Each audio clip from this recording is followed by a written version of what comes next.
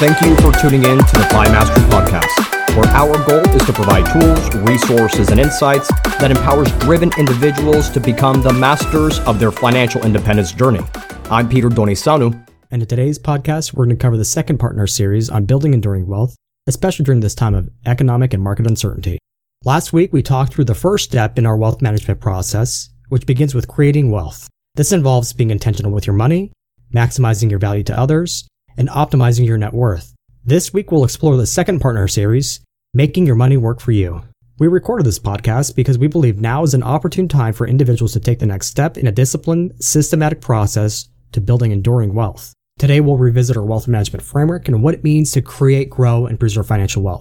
We'll also talk about 2 important steps you need to take to make your money work for you and how you can apply each of these steps to grow wealth in today's environment. At the end of our time together, my hope is that you should be able to have a better understanding of what it takes to build enduring wealth and realize that you can take this step no matter what your circumstances are today. So with that, let's go ahead and get started.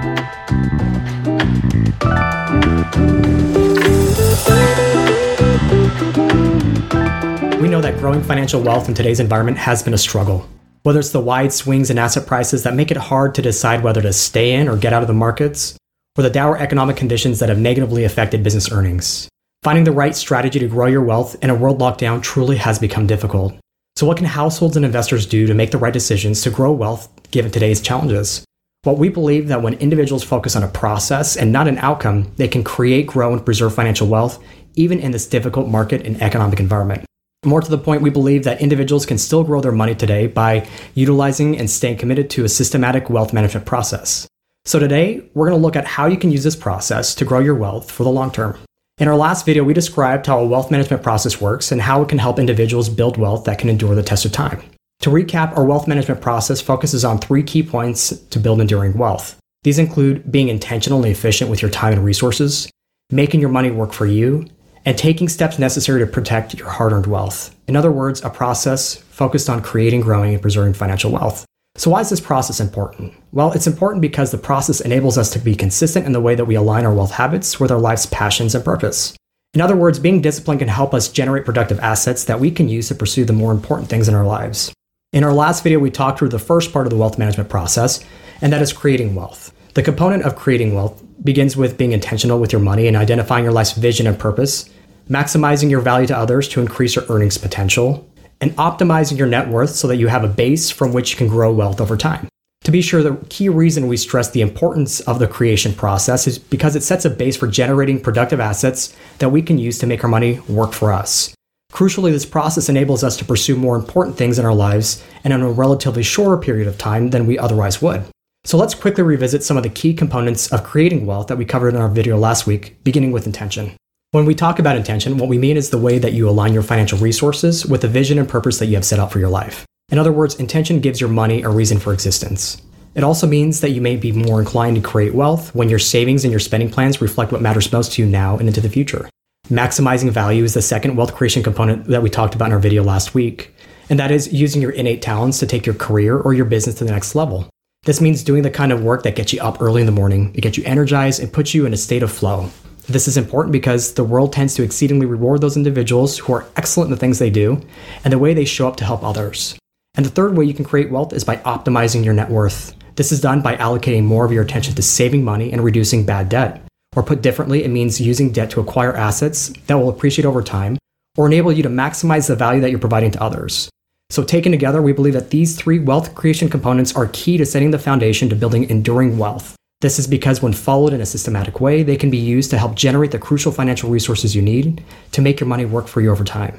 So we've just talked about the wealth creation process and how the first step in the wealth management process provides a base from which you can grow wealth. Next, we'll talk about actually growing your wealth, or in other words, making your money work for you. The concept that we're talking about here means using the law of compounding to grow your money over time. Or to put differently, it means earning a return on your savings, then investing that return back into your savings and repeating the process over and over. In its most basic form, compounding consists of 3 key ingredients. The first being the amount of money that you've already saved. Second, your expected rate of return. And third, the amount of time you allow your money to grow. Savings is the first ingredient we use to grow wealth. And in fact, it's the creation process that enables us to even begin our discussion about growing financial resources. That is, without some form of savings developed during the creation process, we'd have no base from which to grow our money. Our second growth ingredient focuses on a rate of return. So for example, this would be a return that you could get from the savings account at a bank or expected return from investing in the stock market. Whatever the case, the rate you receive will be either higher or lower depending on the number of factors including time and risk characteristics of your savings vehicle. Finally, to grow wealth, you will need to allow your returns to accumulate over time. While many of us wish we could grow our money in the quickest way possible, whether that's looking for a home run or a slam dunk solution, the fact is history has shown that there are no shortcuts to building wealth. And in fact, some research has shown that growing, enduring wealth is typically accomplished through a consistent, systematic process and done over an extended period of time. So now that we've talked about the 3 ingredients necessary for growing wealth, let's move on to looking at how this process actually works in practice. So how can you practically make your money work for you? Well, let's look at an example. Let's begin by going back to our 3 ingredients for growing wealth. And those were accumulated savings, a required rate of return, and time. In our example here, we'll assume that you've accumulated $100,000 in savings through the wealth creation process, and that you've done so by being intentional with your money, maximizing your value to others, and optimizing your net worth. Let's also assume that your savings is held at a bank, and the bank offers you a 1% annual rate of return.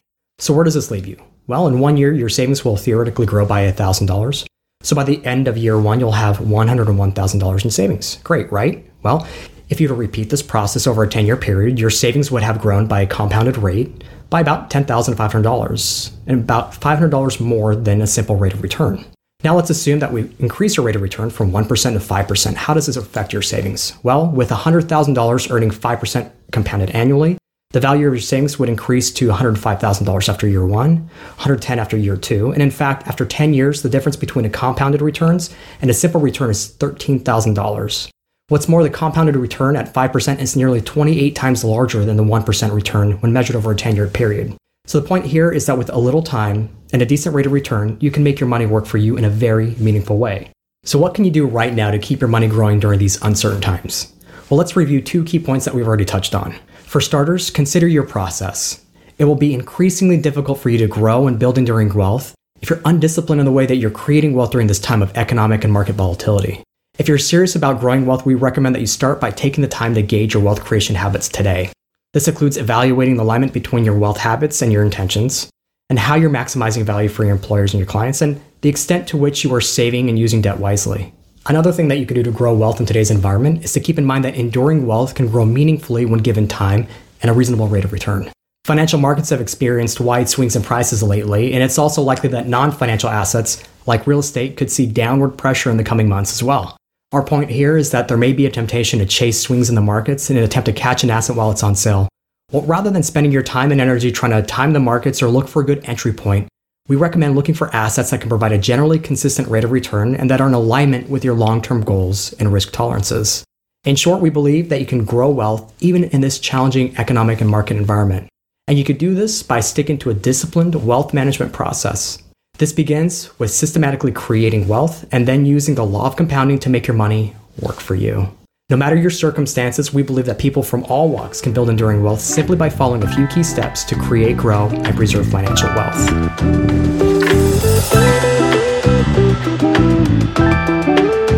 Well, that's it for now. Thank you for taking the time to listen to the FI Mastery podcast.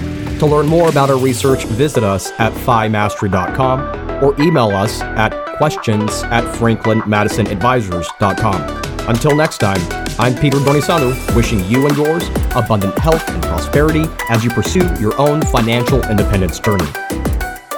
FI Mastery Podcast is brought to you by Franklin Madison Advisors, Inc. Franklin Madison Advisors is a registered investment advisor firm with its registration and principal place of business in the Commonwealth of Pennsylvania.